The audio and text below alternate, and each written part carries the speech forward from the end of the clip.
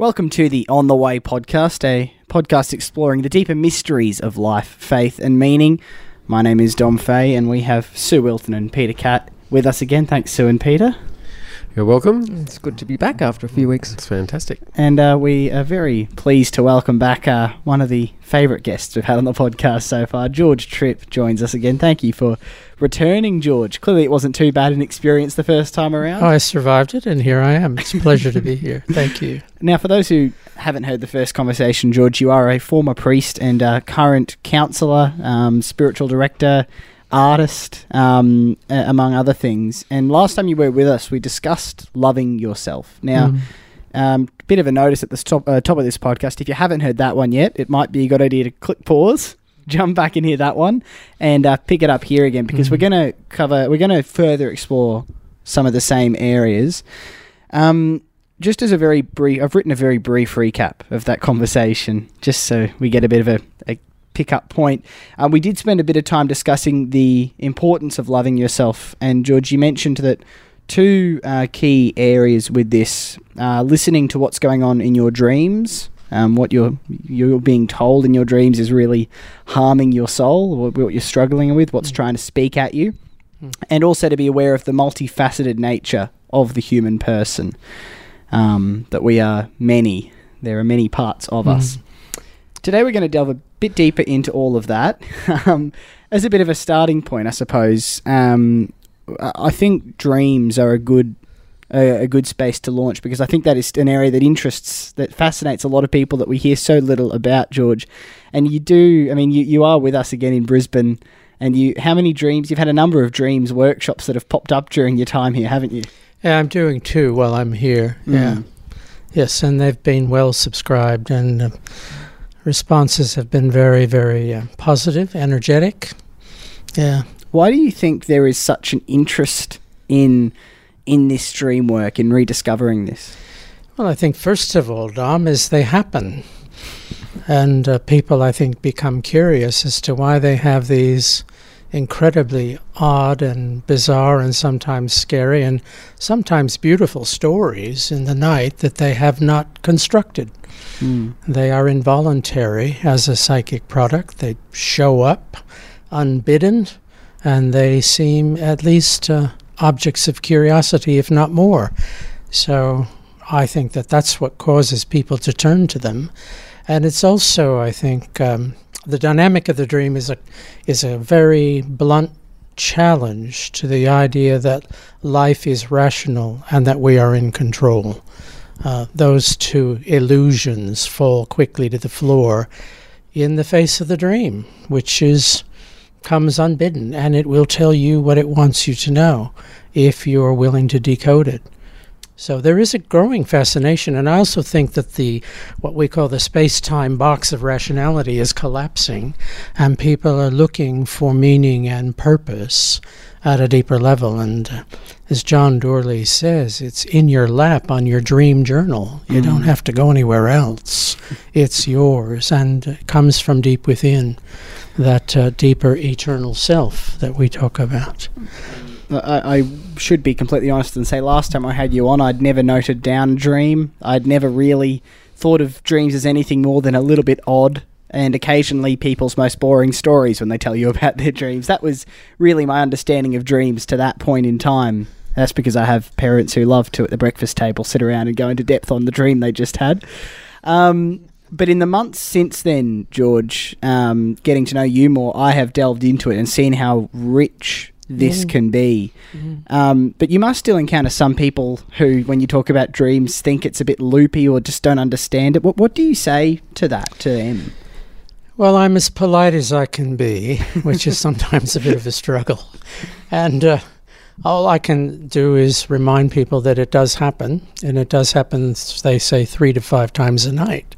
That's the research. And how can something that occupies that much time, if you will use that word, in our lives be utterly meaningless?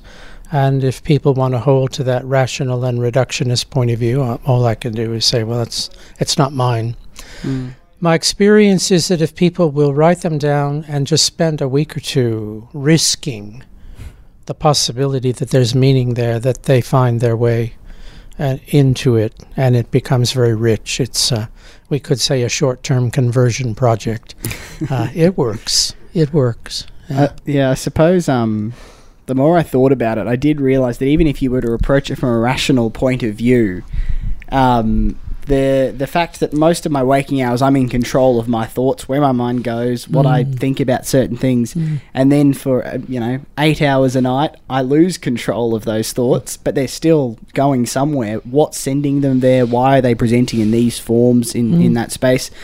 Even from a rational point of view, you could make quite a logical argument that something's going on there. Something is. Yeah, that's not coming from nowhere. So look, to further this, I thought it might be helpful if we hear some stories, some and maybe you can start, George, some stories of dreams you've had that you're open to sharing. Well, I think the other night I shared one. I don't know that I've talked to you about this one, that since I was last here and we discussed dreams, I had a massive nightmare, which was, I have to say, pretty cool. I don't get these very often, but this was really top of the line. I woke up yelling out loud. It was great. I have a weird sense of what's valuable, so we have to be careful here, but I spent a lot of time with that and was able to renew my own conviction that disturbing dreams are often of enormous value in offering us a course correction in the way we're living. And for me, that's what happened with this nightmare.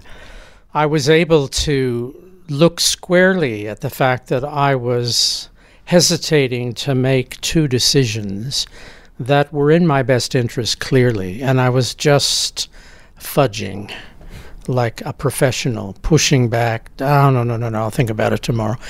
And I've been doing this for over a year. I had the nightmare, and it was clear that that's what the challenge was, that the time had come to act or be diminished by my own lack of ability and courage to act. And so I made a deal with my dream guy, the one that was in the nightmare, that I would act before lunch on that day. And I made those two decisions, and I acted on them both. And it's gone very, very well. He apologized in our conversation, this imaginal conversation I had, for frightening me, but he said, "You really are a stubborn bastard." And he's quite right. So that to me is just another example of the fact that these stories, even the terrifying ones, have potential for enormous meaning and taking us to deep places of our own truth if we will have the courage to engage.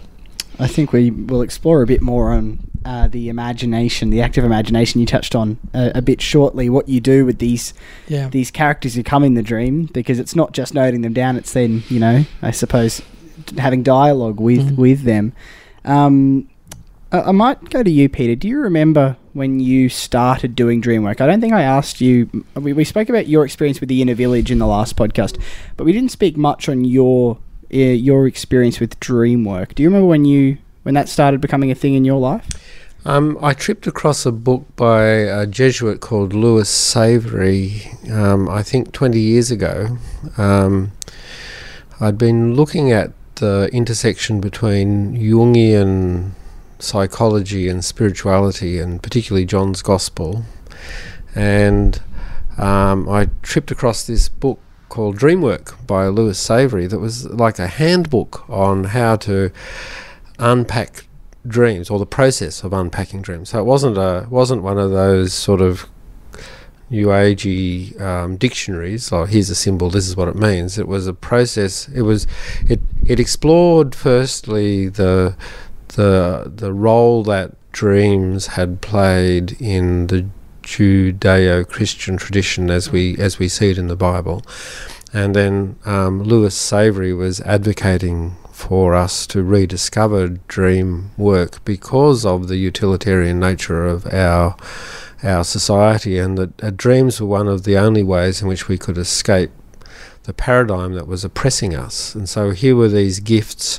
that were coming to us, and so he advocated for us to take it seriously. And so at the time I was having some really vivid dreams about falling, and I think about chapter 4 or 5 of his book is on what to do with a falling dream, sort of, so which was a real gift, and it was basically helping to re-enter the dream and resolving. He said, if you resolve when you go to sleep at night that that you will stay with the dream rather than waking up,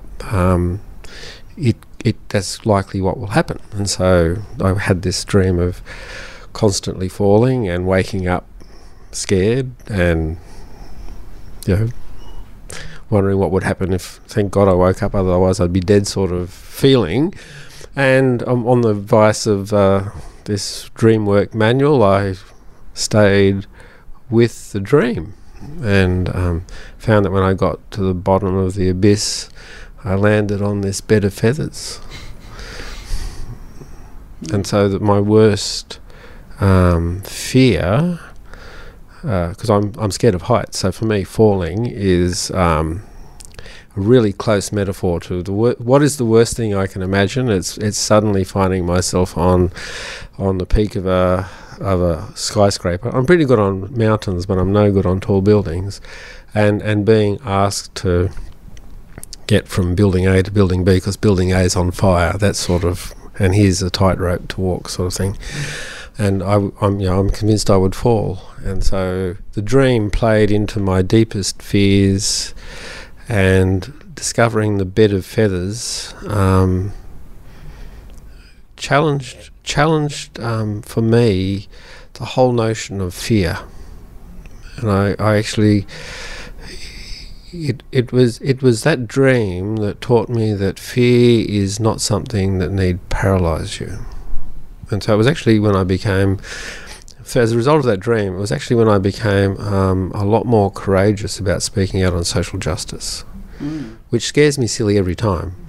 Every time I put myself out there, because I'm an introvert, it's a frightening experience. But I've learned to say yes to that which scares me.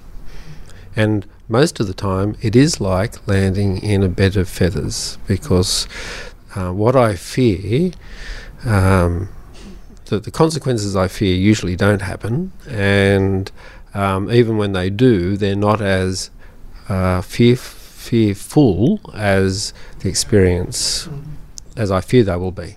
And since then, I've never had a falling dream since. So it's a great way to it's a bit like George. The way to deal with your nightmares is to stay with them, go through them, and if you learn from them and act on them, then they don't come back.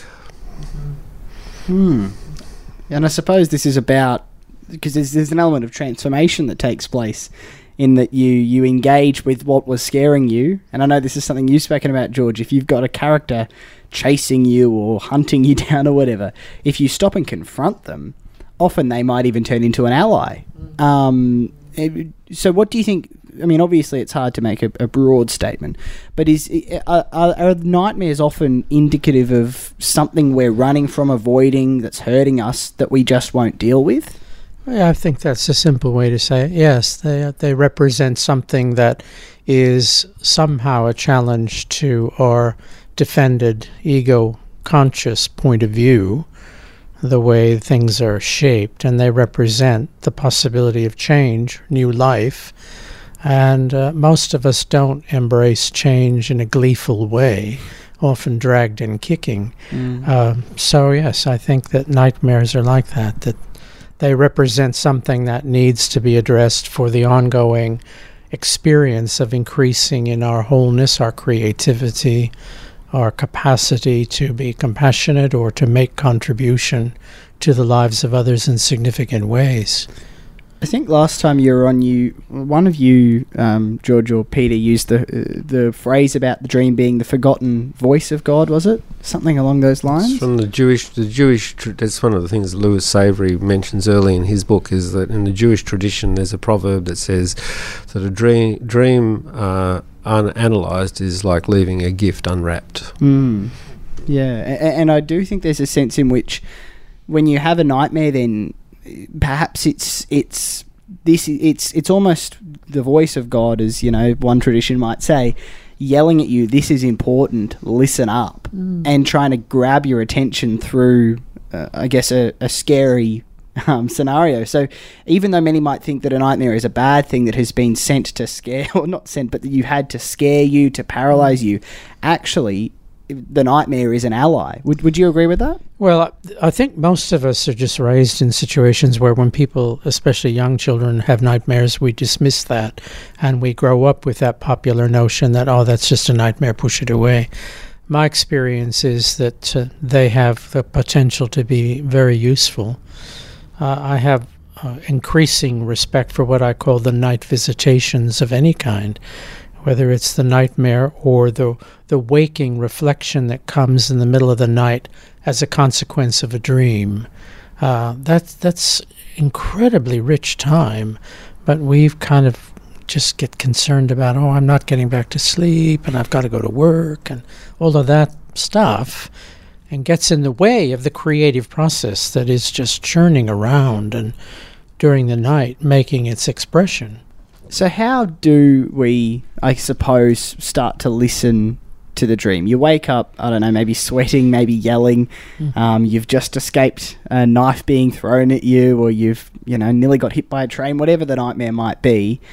Your heart's beating a million miles an hour. You're sitting up in bed at 3 a.m. What do you do to transform that into a life-giving, positive experience? Well, I think, first of all, I'd like to say we've gotten onto a kind of a trail here of negative experiences or frightening ones. And whatever we would do would be the same with a dream that was very positive, that had resolution, that gave us an uplift or excited us. I think the first thing we need to do is make a decision to honor that by spending time with it. And for me, the first thing I would do is write it down. And sometimes I get up in the night and do that, or make some notes so I can recapture it. Most of the time I can hold it till I get up in the morning, and I start with the journal and a cup of tea and write the story out in a narrative form. And in the present tense, because the present tense verbs allows you to connect with the emotional field of the dream and kind of recapture that. And then begin to think about them and what they might mean. There are technical terms about all of that, but I think the major thing is to notice what you're thinking about. I often say to clients after we look at a dream and it's just sitting there, to pay attention to where the conversation goes. And sometimes it goes far over there or far over there, but suddenly we begin to see the relationship of them. So if you write a dream down, what does it cause you to think about? Who does it cause you to think about? What do you find yourself pondering or wondering about? Whether it's nightmare or whether it's a positive dream, I think that process is pretty much the same. What do you say to people who say they don't dream?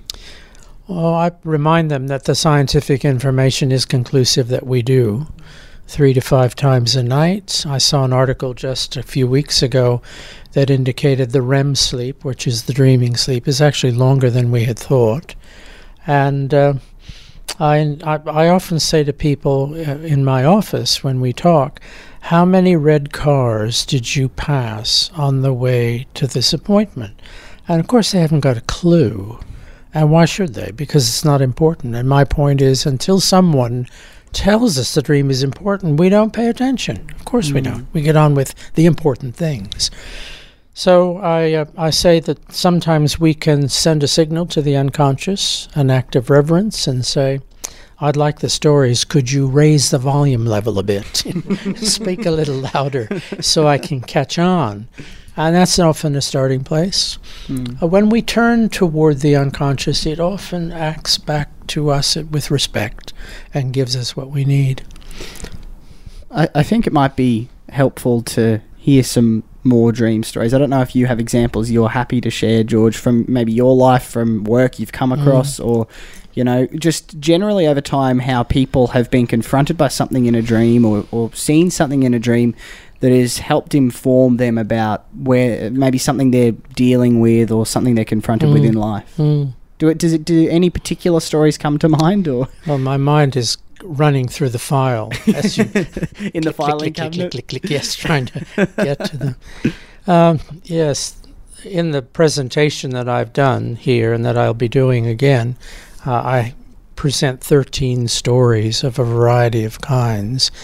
One of them that I think is important is a dream that was brought by a man who, in the dream, was on a jetty fishing with his 12-year-old son.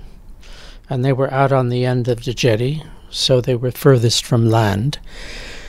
And as they stood there fishing, a rather large brown bear came up out of the water onto the jetty and got between them and the land. And they were, of course, intelligent enough to be terrified. But the bear indicated a kind of friendship and calmed them down and indicated they didn't need to be afraid, that all would be well. So what's a big brown bear doing coming up out of the Indian Ocean onto a jetty in Western Australia? We don't have a lot of those out our way. And I discovered, first of all, that he had spent time in Northern Europe, and brown bears were a part of his own world and story. And the issue for him was to figure out what the bear symbolized in him. We were dealing with the notion of symbolic interpretation. And, of course, I, sitting there, Mr. Smarty Pants, knew everything. And I immediately thought, well, it's his anger. How long is it going to take us to get to this? So I patiently said, well, what does the bear represent to you? And he looked at me, and in a flash he said, that's my illness. And it was an entirely different turn in the road, and I was working off of my own dream of a bear that was anger. What emerged was that he had been asked in another country in North America to take on a position that actually was custodial, that the thing was not meant to succeed. He was just going in as a caretaker. They just forgot to tell him that. So he thought he was there to make a success out of something that didn't stand a chance, and he was killing himself working as hard as he could in a dying situation. And he got sick. And so he had to leave the position. And he came to see that the illness of the bear saved his life. And that's why it wasn't a terrifying experience. It was his friend. Yeah, wow.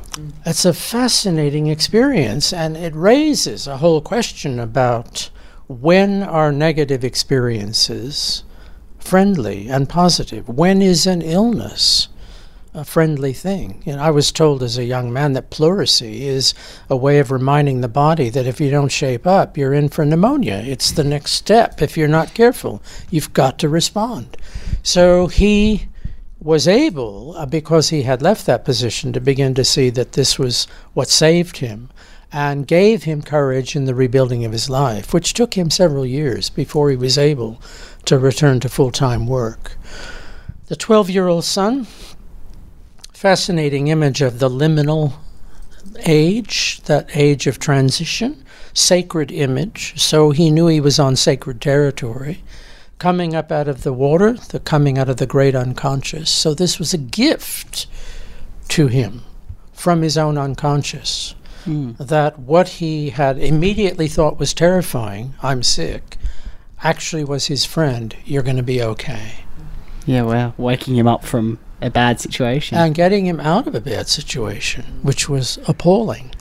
Yeah, wow. So, and of course the other thing is, that's a reminder, that, as Peter was implying earlier, that you can't just say, well, look it up in the catalog, bear equals anger. I mean, in his case, it was bear equals illness. In my case, it was grizzly bear equals anger, but it was his dream. So we don't use catalogs in a framework that I work in a Jung framework.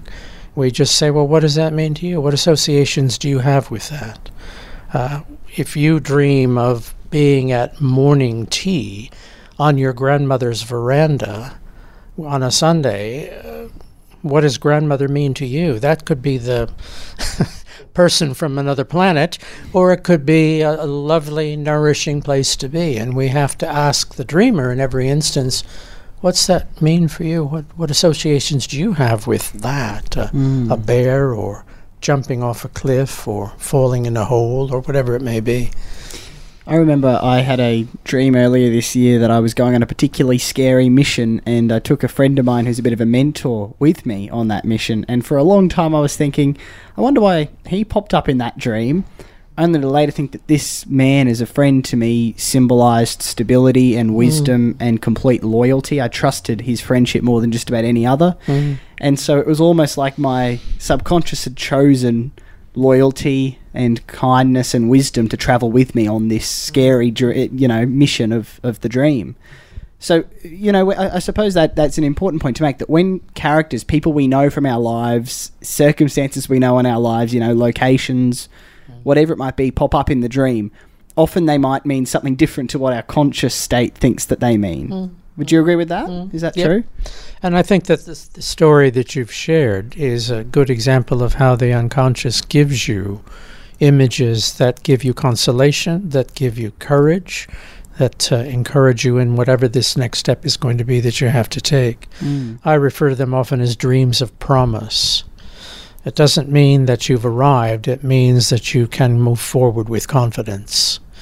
In my work, one of the things we watch for when someone new comes along is dreams in the beginning of an analytical process that have to do with water. And how does the person respond to the water?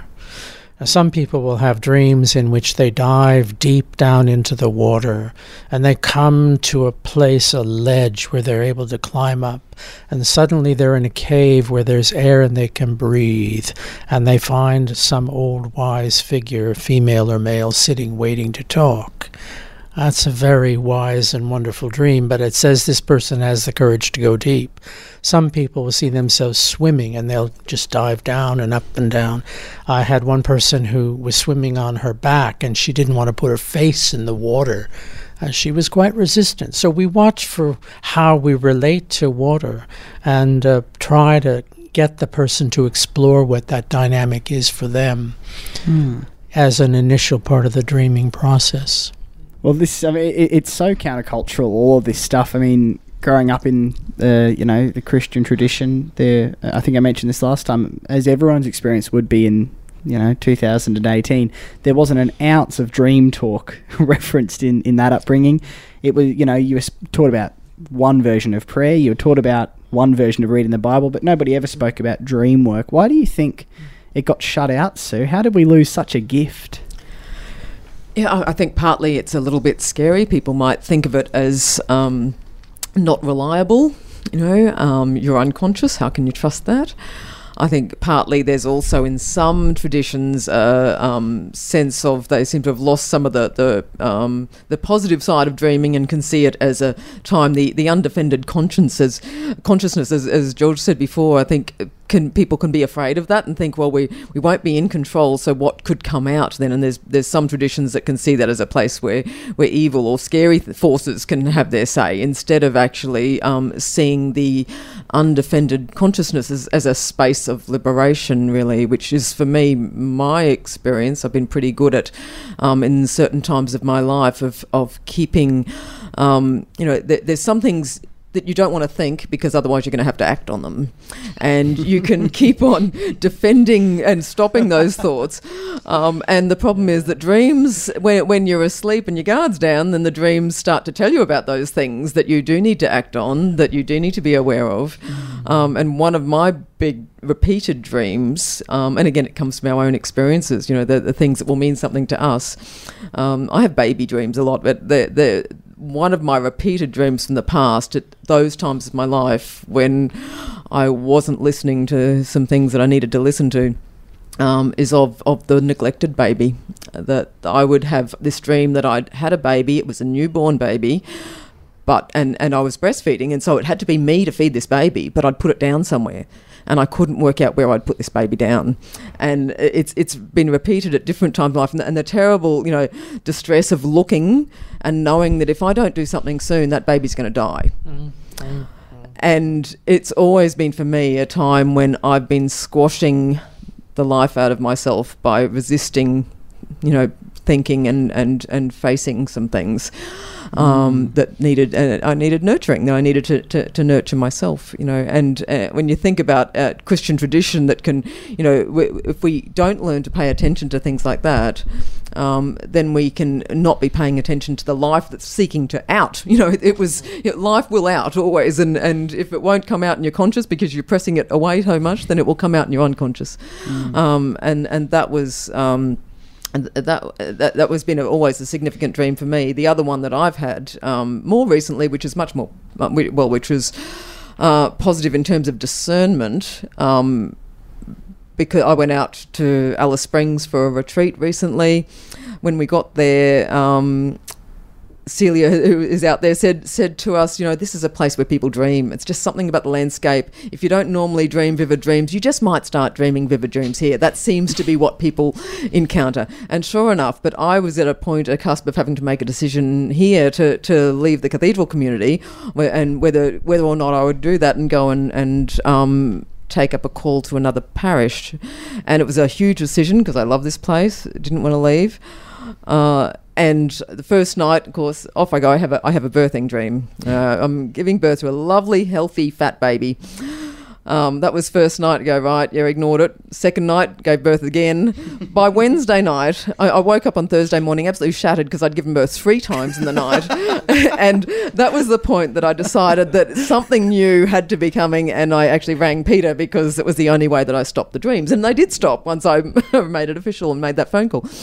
But for me, that, the way I've interpreted it was that it is something new. And I did know what I needed to do, and I think it's also a good example of how we use from our own experience, and we use the things that are very strong metaphors for us. I think something really important to touch on there as well is that some people, when it comes to dream work, I've found try to, similar to what you experienced with or what you mentioned about the book, Peter, where there's an exact definition, they try to use the rational, literal framework that each dream has one exact meaning, and we must deliberate for an hour until we find out exactly what this dream was talking about and nail it down. But actually, it's more about what does it mean for you? Where do you find meaning from it? Not that there's it's a test with an answer at the end that, yes, that dream was about your loneliness. Congratulations, you figured it out. But that actually it's about asking what it means for you, and a whole different mindset, I suppose, is needed. I do want to get into talking about the inner village a bit more as well, because I think that's such a... I know we've just done a good 30 minutes there on dreams, but I do know the inner village is the next, I suppose, step with a lot of this stuff, that often you get presented with images in the dream, images of the subconscious, who are crying out for your attention, and you have to turn into them and listen to these parts of yourself. Before we do get to that, though, George, I'm going to be a bit annoying to you here, because I want to hear more stories of dreams. You said you had 13 of them. Was it 13? 12? No, they're 13 that I present in the thing I do. Yeah. I mean, you can't use up all your material here, otherwise that's your gold. But I just think flitting around in my mind, and I'm just getting, going a bit dizzy trying to choose things that I think are appropriate to the conversation. The reason, to clarify, I suppose the reason I'm asking is I think the more stories and examples you hear of this, the more you realise how deeply rich it is and how much you should start listening, I suppose. I had this is not my dream, I had an experience with a dreamer that I think is important to the conversation. A young man came to me who was very busy in hospitality, and I was seeing a relative on a regular basis, and he was referred because he had a dream, and he wondered if I could figure it out. Bang! And the dream was simply that a snake was knocking on his bedroom window, and it happened over and over again, and every time the snake knocked, he knocked harder and louder, as it were, stronger. What did that mean, said he, and he had 45 minutes. So I suggested that we could talk about that and we could look forward and so forth, and he didn't want to do that. He wanted me to give him an answer then and there and go back to work. And I said, well, I can't do that. So I have no idea whether the snake ever broke the glass, but the repetitive dream is important because it will repeat until you pay attention to it. And I had a man come to me who had been in Vietnam and did very dangerous work at defusing explosives on his belly, crawling into things. And he had a terrible dream that had him thrashing around. And that went on for quite a while. He married. The dream stopped, which is quite interesting. And many years later, when his wife was diagnosed with a terminal illness, it began again. And he came to see me and we talked. But again, he didn't want to keep talking. He wanted just to know. And that isn't going to happen. So I don't know whether that dream continued. But there's a deep, deep issue around terror and fear in that dream that, as far as I know, didn't get discussed. So repetitive dreams are really, really important, and they're relentless. They will come in one form or another until you get it. And they're meant to be helpful. I mean, that's the thing, again, with the adversary. They're there to help. And sometimes, like the guy that I had the nightmare with, if you're a stubborn bastard, they'll keep at you until you break down and go. I love that idea of dreams as the prophets in your own life. I think that's, it's a lovely way to look at it. Yeah, they are. And something you said to me the other day, George, when we were having dinner together, you made the comment that we sometimes view God as just this, tender, completely, gentle, which obviously are characteristics of God, but that God sometimes will use strong images in a dream, will speak to you quite strongly if you're in a destructive place or something's harming you. Do you think there needs to be a reframing of that a little bit? Well, I think there needs to be some attention given to that. I think popular spirituality can get pretty chummy, and for me it just isn't like that. I'm not going to try to quote a lot of things. I get lost in my own mind. But in my tradition in the American church, the first Sunday in Advent is Stir Up Sunday. Stir up, we beseech thee, the wills of that. Is that true here as well? Yeah, it's a great prayer to remind us that the Holy One will stir it up and relentlessly push us toward our wholeness, regardless of whether we want to cooperate or not. And will keep coming at us until we give in. And that's the surrender that has to happen, which for some people is a negative word. I think it's a really positive one.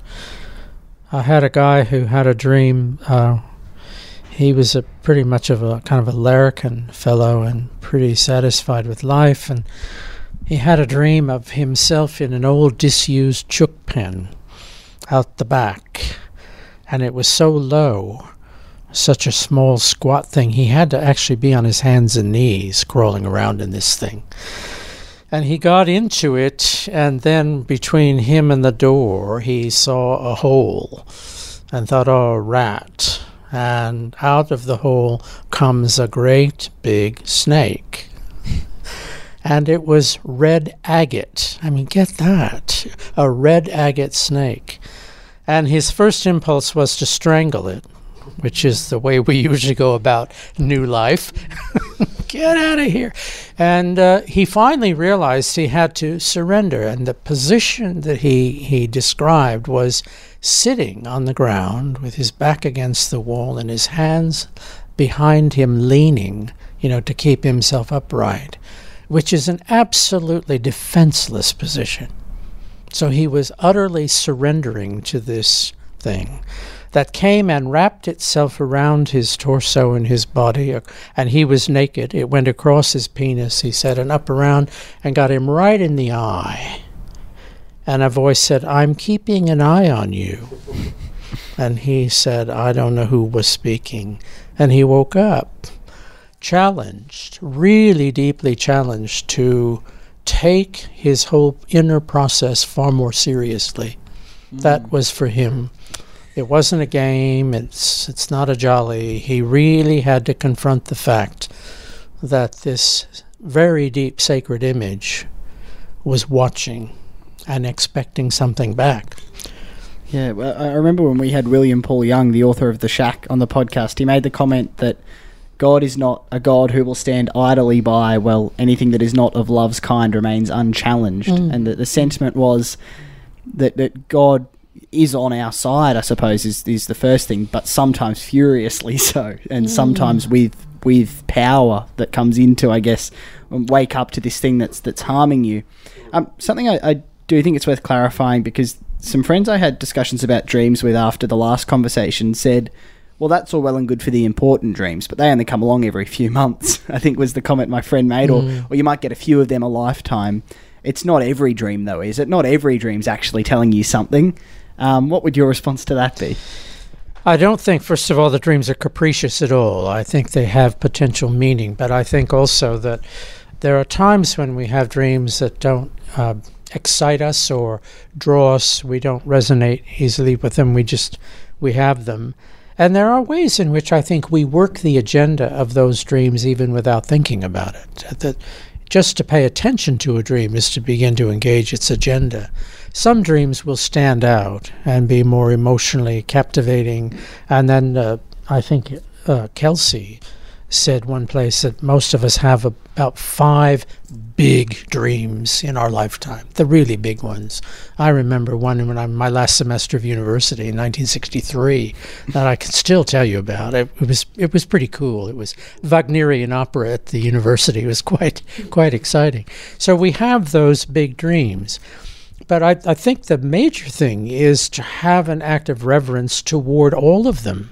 And some of them we just get a snippet. I mean, I've worked with people for an hour on what would be a photographic image, a still shot of a story. And that's all they could remember was this person was in my dream.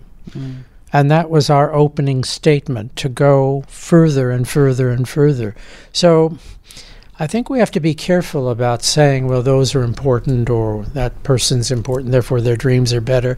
Now, sometimes the smallest, simplest thing can remind us where our feet are meant to be and how we're meant to walk, and we just have to listen carefully.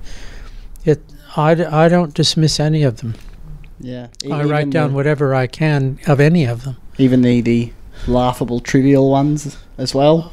Maybe I don't have the right sense of humor, but I don't have dreams like that. That may be I'm just a serious old fool. I don't know. There's a good chance. I think some of the what you could call the benign dreams are the dreams that help you realise that maybe your life is on track. If you're dreaming about the everyday and it just feels comfortable and it's okay, that is actually a really good sign. I think experiences of deja vu have the same sort of power. They help us realise that our life is on track, and it is okay for our life to be. There are times, and hopefully lots of times, when our life is on track. So you don't need every dream to be the life-changing Road of Damascus type experience.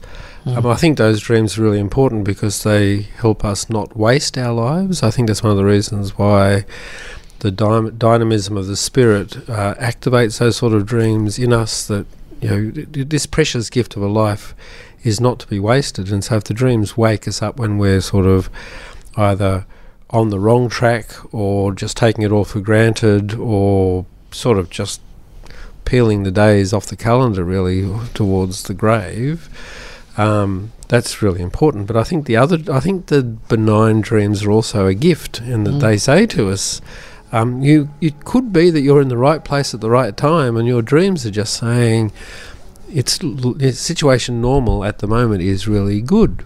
So you don't need for every dream to be traumatic. And so for years now, most of my dreams have been of that kind. And I wake up in the morning after I've had those dreams saying, oh, great, that's a gift. Yeah. I feel like I'm in the right place at the right time, and my subconscious is agreeing with that. And then which means that then I can be really attentive to the dreams that do have that sort of inquiring edge, or are asking me to do something new, because that means something has to change. Something, even a small thing, has to change, or helps to resolve. Because I have those sort of dreams that George was describing before too. When I'm putting things off because I want to see what emerges, occasionally the dreams say, "Well, enough of that. Time to make a decision. Time to do something." I have an image that for me is that benign contextual thing. One of the most satisfying things I've done across the course of my years is to be involved at conference and retreat centers. And I have been on staff or managed 2 in my working life. And I often dream about being at a conference center and either being in charge, or I'm teaching, or I'm leading something, or we're doing something together. And the conference center image is, for me, that stable, grounded, benign place where there's great variety going on, which is kind of like my head or my heart. And I take that as a great comfort. Yeah, I feel like I'm in the right place, settled. It's a nice image. So I look forward to those whenever they come, and that's my key that, hey, might be all right. So do you still listen to the dreams that aren't confronting or don't come at you with, a key character that you can have a conversation with? What do you do with them? I first of all, I try to write every dream down that I can, and I recognize that that's a mad statement in this world, but I'm old, and I'm in charge of my life in a way that I've never been before. I don't have to work. I don't have to rush out the door. I don't have to pay a mortgage. So it's luxury time in my village. I can get away with this. But I write them down because that's what I like to do. And then I reflect on them. And I usually try to make a comment about each one, even the ones that are not particularly dramatic, because I think they're useful. It's a conversation that I'm having with the Divine Spirit. The Spirit speaks, and I respond by writing and reflecting and acting. And that's the dialogic nature for me of my spirituality. So you touched on the 2 men who didn't want to delve any further into their dreams. They just wanted the answer and to get out. What is the way to approach this work then? If it's not, tell me what this means, I want to figure out what this means and get out. What is the most fruitful way or mindset to approach this work with? Well, I think first of all to relax and enjoy what you get. It's not a matter of having a full workbook. It's not like a quiz where you've got to get all the right answers in the right spot. But just relax and enjoy the imagery and the stories, the richness of them, and begin to explore. And I don't think we ever crack, if you will, the code of a dream entirely. I can go back and look at dreams that I had a long time ago and see something I hadn't seen before. So we just kind of roll with it. And I don't want to be too light or silly about it, but just relax and enjoy the fact that the divine life has tailor-made these interesting stories for your consumption and involvement, and then begin to see what you can glean from it. And maybe the day of the dream, it will be one thing. 2 or 3 days later, if you're thinking about it, it may be something else. So it's an exploration. It's not an examination that we have to pass in terms of, I understand all the things that are going on. To me, it's been very helpful just to parallel that with parables and mythologies of the tradition and say, who understands? And I really have never heard anybody explain the Eucharist to my satisfaction. Thank goodness. That's right. It's just this great mystery. And we dance in it, and we enjoy it, and we are deeply enriched. I mean, we can be fed by something we don't understand. How good is that? So I think that's an important image, George, in that we live in this culture that really wants to explain stuff away. So we've even tried to do that with the Eucharist. Transubstantiation is one of the Catholic ways of explaining what the Eucharist is, as is the Protestant sort of approach, saying it is just a memorial meal, and so you think of Jesus. And dreams invite us into that different space where we have to say, I really don't know, this is mystery. The divine is so close and so much integrated with us that we can actually have these experiences at the altar and in our own dreams. I think it's a really beautiful parallel about, the Eucharist for me, it just gets more and more mysterious. The more I encounter it, the deeper the encounter gets, but I can't tell you what the encounter is.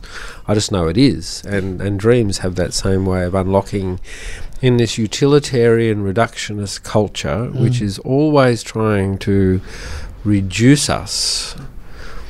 It's so fantastic. There's this essential part of us that is screaming, "No way, Jose." Yes. I think it's a beautiful thing about dreams, but not just about dreams, the multi-layered nature and the different interpretations that George is saying. You can find out later on that there's something else that dream is going to give you. But I've found that's where a spiritual director can be really helpful, have someone to dialogue with and talk through the dreams and the things that are coming forward. But it's not just dreams. I have a similar kind of experience with spiritual directors with gospel stories, and with my spiritual director will often say to me, okay, is there a story of Jesus that you can think of with this situation in your life? Does this intersect with any story? And so often there is, and she'll just leave me in silence, sometimes for 5 or 10 minutes, and there's so often something will bubble up. And for me it often comes if I have enough silence with visual, with a vision of some sort. And I'm not talking spooky vision, I'm just talking as I reflect on that, there's an image that is clear in my mind. And sometimes I don't understand what that image is, and I have to then, and that's where I need another person, that's where I need a spiritual director. When I start talking about this image that I'm seeing, she will ask me some further questions, and I go deeper and deeper, and sometimes it's 3 weeks down the track or 3 months, another appointment down there, that it will come up again, and it gives me something else, that image. And I think that's where I guess the church misses out if we have if we turn the door, close the door on dream work, we're also closing the door on these other ways that we have that are invitations, doorways into the divine, doorways into new metaphors, and like an icon that can reveal something about God and about ourselves. I remember, George, I made the comment to you only a few weeks ago that the number one thing that I felt I could take out of exploring and engaging this stuff was I felt I had finally given myself permission to be spiritual, permission to engage the mystery, permission to not know, I suppose, in a sense, to surrender that way of being and thinking in the world, which is nailing down answers and figuring it all out, and permission to I suppose deal with something bigger than myself.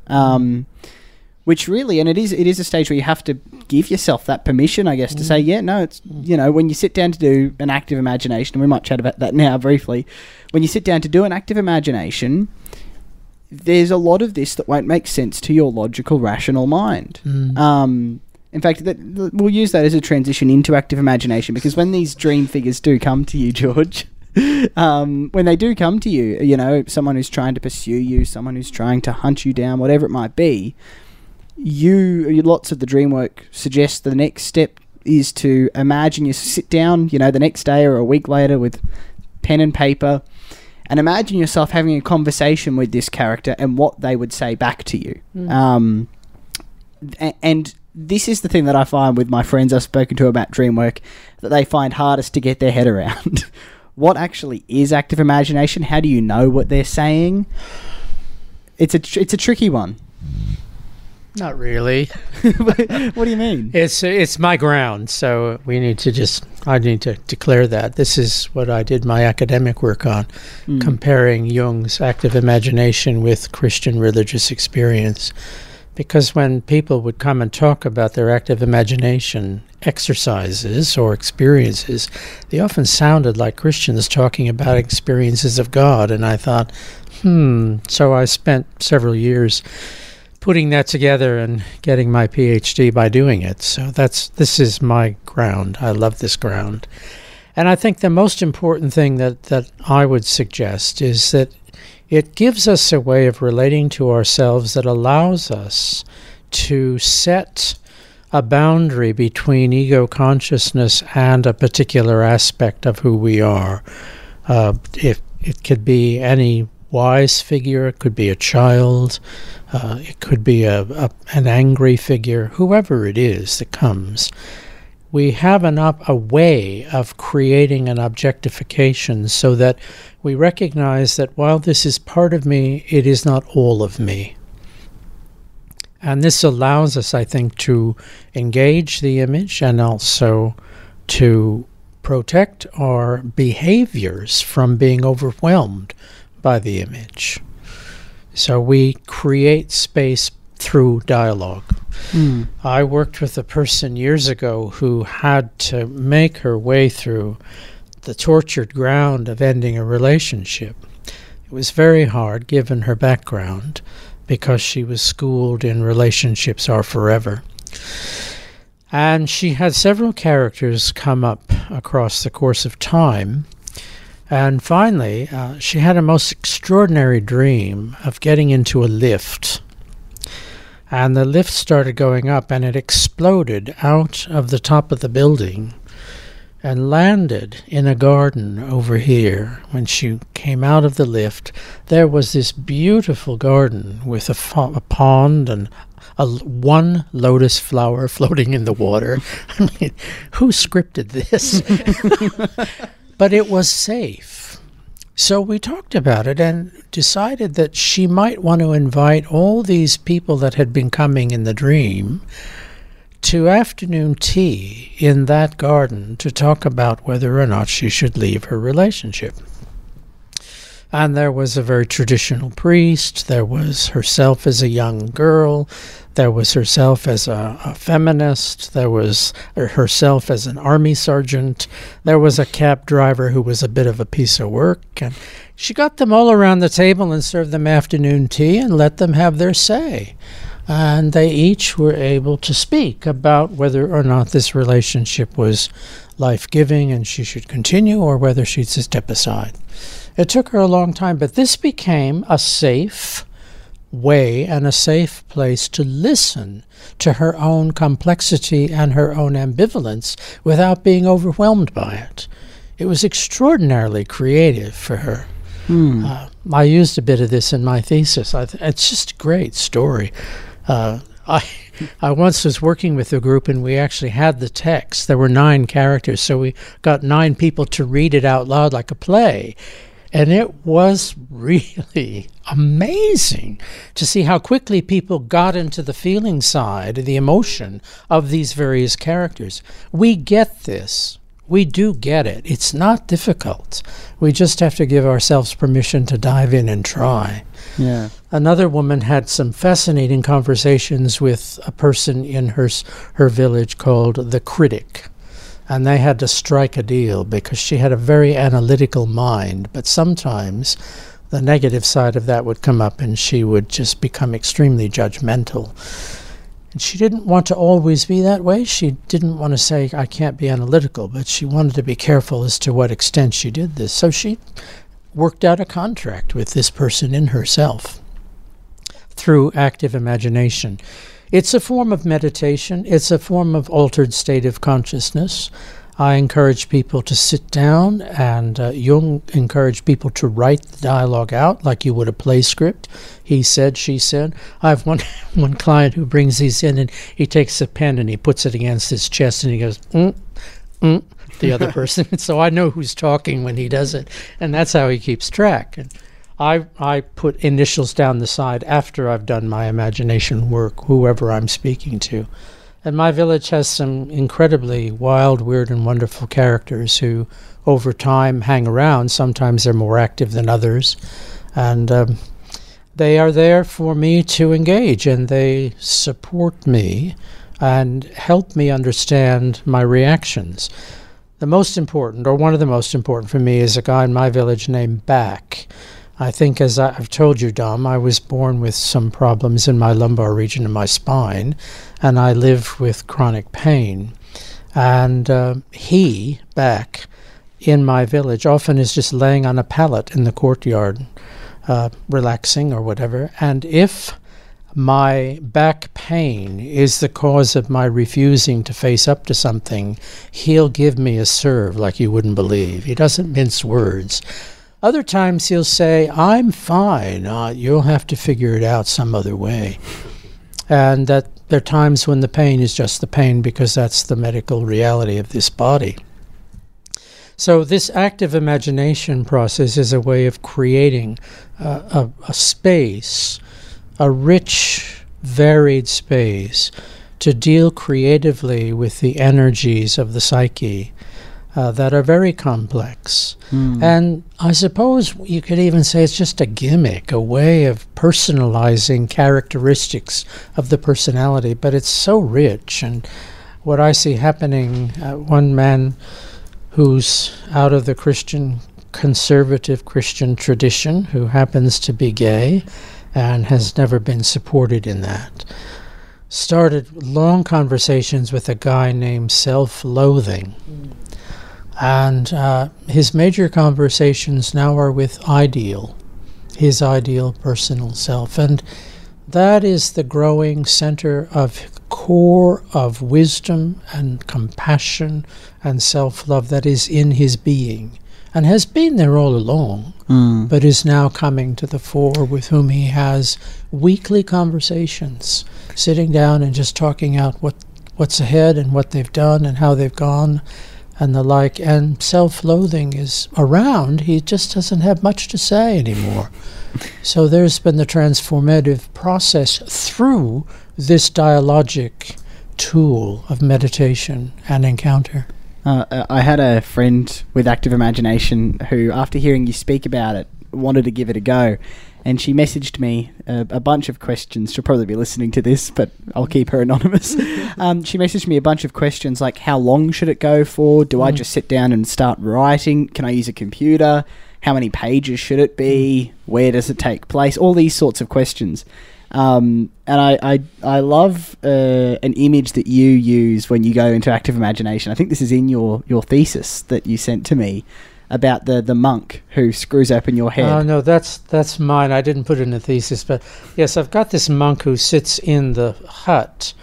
I go into the village and I enter the hut of the wise old man who's the gatekeeper. And this monk sits in there. He never speaks. And if I'm agitated or distracted, the old man says, go sit with him for a while. So I sit down with him, and he leans over and he opens my head, which is on a hinge, removes my brain, and closes it back up so I can relax. Suspend rational consciousness. That's what Jung says. You've got to be willing to suspend rational consciousness and enter the imaginal world on its terms.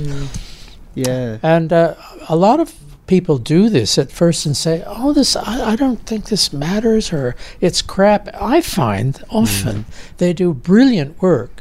Marie-Louise von Franz says it doesn't have to be long. That's right. 10 minutes is probably too long, because you fall into passive fantasy from active imagination. What's the difference between the two? The active imagination is a dialogue between equals in which the other voice may speak fully as it wishes, and you're not controlling anything. I mean, you could be told all sorts of things you didn't think you wanted to know.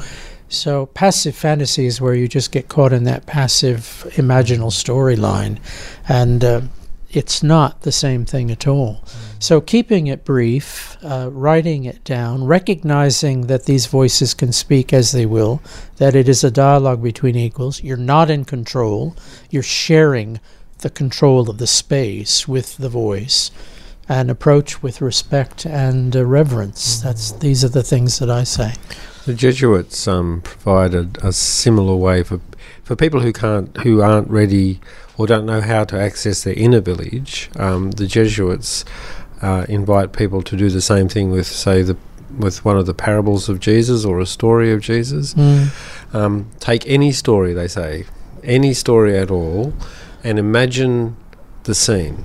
So it's a story that you will know really well. So it might be Jesus talking to the woman at the well, say. So you imagine the story, you set the scene, use a bit of imagination to try and create a sense of being in that place. Imagine the well, imagine the woman, and then place yourself in the story. So you're there. And once you've set the scene, let it go and see what happens.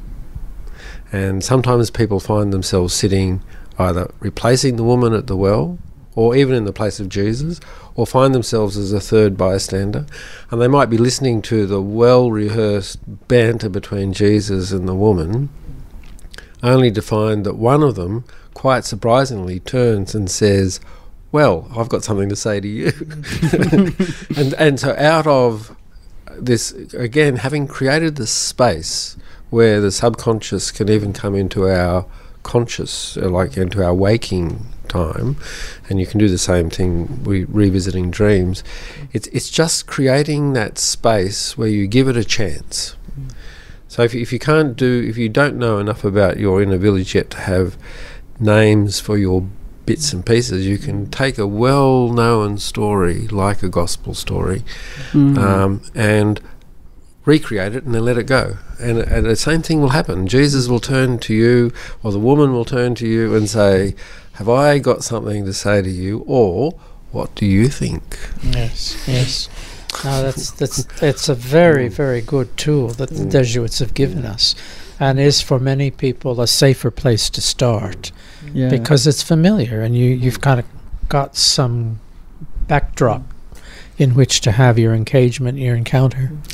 I think sometimes we also don't trust the process enough, and trust, particularly those of us that have grown up in the church and have all those stories there, and you don't realise how they've been playing around in your mind and your spirit all your life. And so my spiritual director, instead of saying, "Can you think of a story?" sometimes will just say, "Okay, there's this situation in your life. Go back, put yourself there, be in that in imagination. Now where's Jesus?" And so often I don't consciously come at the story, but before I know it, I'm in one of the gospel stories, and this is where trusting the Spirit and trusting yourself and letting go, you can actually because then you can free up that story to teach you in a wholly fresh way that's very relevant, very current to your present moment. And this is what we miss out. We don't allow that exploration. It can be quite an overwhelming thing in my experience, having active imagination with a character from a dream. I got 2 pages in, as George knows, I was writing it down, and suddenly this character said something to me. This came from my subconscious or my unconscious, and suddenly I was like, "Oh, that's the thing I'm struggling with." I didn't how did that just come out in this process? This is so bizarre to me. I had a minute ago, I felt I had no knowledge of this, and now I know for sure. I feel so certain this is the truth. How did this just pop up out of nowhere? And I suppose it's because I'm listening in a way I hadn't been listening before, and Well, you're listening for the first time in many ways, because we've been not listening, trying not to listen. I think one of the important things about the process, whether one uses a known story as an entry point, or whether one creates one out of one's own imaginal process, is to trust that something positive can emerge, even if the imagery is totally out of the box.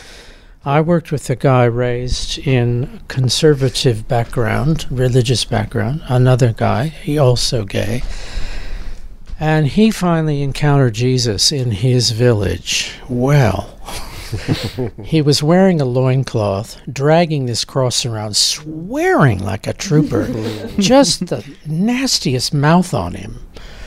And my client felt liberated by that, because he felt he was an advocate for him and not someone punishing him. And it shifted his capacity to deal with the whole Jesus story. I wouldn't say that he then became a fervent believer again. I think that's not happened. But we need to let the images have their own run and then evaluate, well, what is the meaning of this?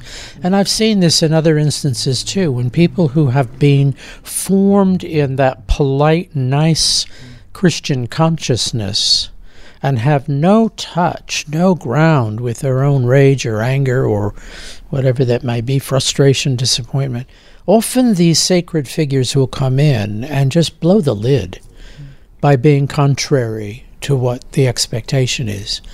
And we have to trust that there is meaning in that for us. Yes, it makes me think of a friend who was also raised in a very conservative Christian upbringing, and he leaned into me once and said, "I'm having a lot of dreams about sex," and he was quite terrified because sex was you don't think about sex, you don't talk about sex, and it was a part of him that was screaming, "Hello, I'm here." Yeah. Well, Jung says that dreams are primarily about compensation. And if the ego-conscious position is too far in one direction, the dream automatically goes too far in the other to try and strike the balance. And I think that's true. And a lot of this, the inner village, we're talking about the multifaceted nature of a person, that I am not one, but I am, I'm made up of my rage, of my excitement, of my passion, of my loneliness, of all of these. They're all parts of me. And you speak, George, about radical inclusivity. Can you just touch a bit on what radical inclusivity is? For me, it simply means that everybody's in. We can have images in the dream of people who are murderous, who are Hitlerian, as I say, but they have to be included, and we have to find a place to hold them in the village. John O'Donohue says in some place that we cannot outpicture, we cannot live out all the various facets of who we are. Not everybody in the village gets to go out to play, but they still have to be included in the story. I tell people that I secretly think I'm probably one of the best baritones for the opera in the 20th century. I just never did it. And there's some things like that I in my heart, I'm on stage. That's inside. He sings around the house. He's quite good, by the way. But that's internal. That's in the village. And there are other things like that. And I certainly wouldn't want to publicly have people know just how violent I can get over certain injustices and criminal acts on the part of systems, including the government of our country, toward people who are disenfranchised and marginalized. I rage. I really rage. But he has to stay in the village. And I take his point of view and I try to find a way to express it that's accessible, rather than just slicing and killing and chopping. And how do you love him and not feel ashamed that's part of you? Well, why should I be ashamed of him? He's actually driven by a fierce sense of compassion and justice, and anger and disappointment at what he sees in the world. No, I'm not ashamed of him. And that is something I want to touch on, because before we recorded, we were talking about the ego and how often we are taught that the ego is this bad, negative, awful thing. And you made the comment, and this is what it's like hanging out with George Tripp. He'll just over a cup of tea say something profound. You said the ego is not a villain in the piece. No, I think that's important, because I hear from people in the faith tradition that still is mine that often the ego is the problem, or I have to get the ego out of the way. I mentioned to you that conversation I had with my dear sainted mother over the phone, in which she said, if I could just get my ego out of the way, then Jesus could act. I said, well, Mother, that's great. Then you can be psychotic. And she didn't think that was very funny, actually. But I suppose if there's radical inclusivity, the ego has to be included as well in the village. Well, I think the ego kind of is a key person, in the sense that it's the ego's job to maintain relationship with the outside world. And so the ego has to vet who's going to go out and who's not going to go out. And I really do mean that. I think we have to have a strong ego to navigate this culture. We need a strong ego to be countercultural. There is no cultural system that I know of, no political system, no economic system, no social system that aligns closely with the Christian story and the agenda of Jesus. So in every instance, if you go deeply into the Jesus story, you're countercultural. And you've got to have the ego to stand there and not get washed across like a tsunami, or hit by a wave of consumerism or the latest technological gadgetry. And Hollis talks about all the spiritualities of distraction that are constantly at us. So we've got to be strong, and we've got to make clear decisions. This is where my feet are placed. These are the things for which I stand. And I will try not to be rigid, and I will try to listen, but I will not easily give up my place. And the dream is where, for me, the authority comes from. Over a time, you become the authority in your own life, rather than anything external.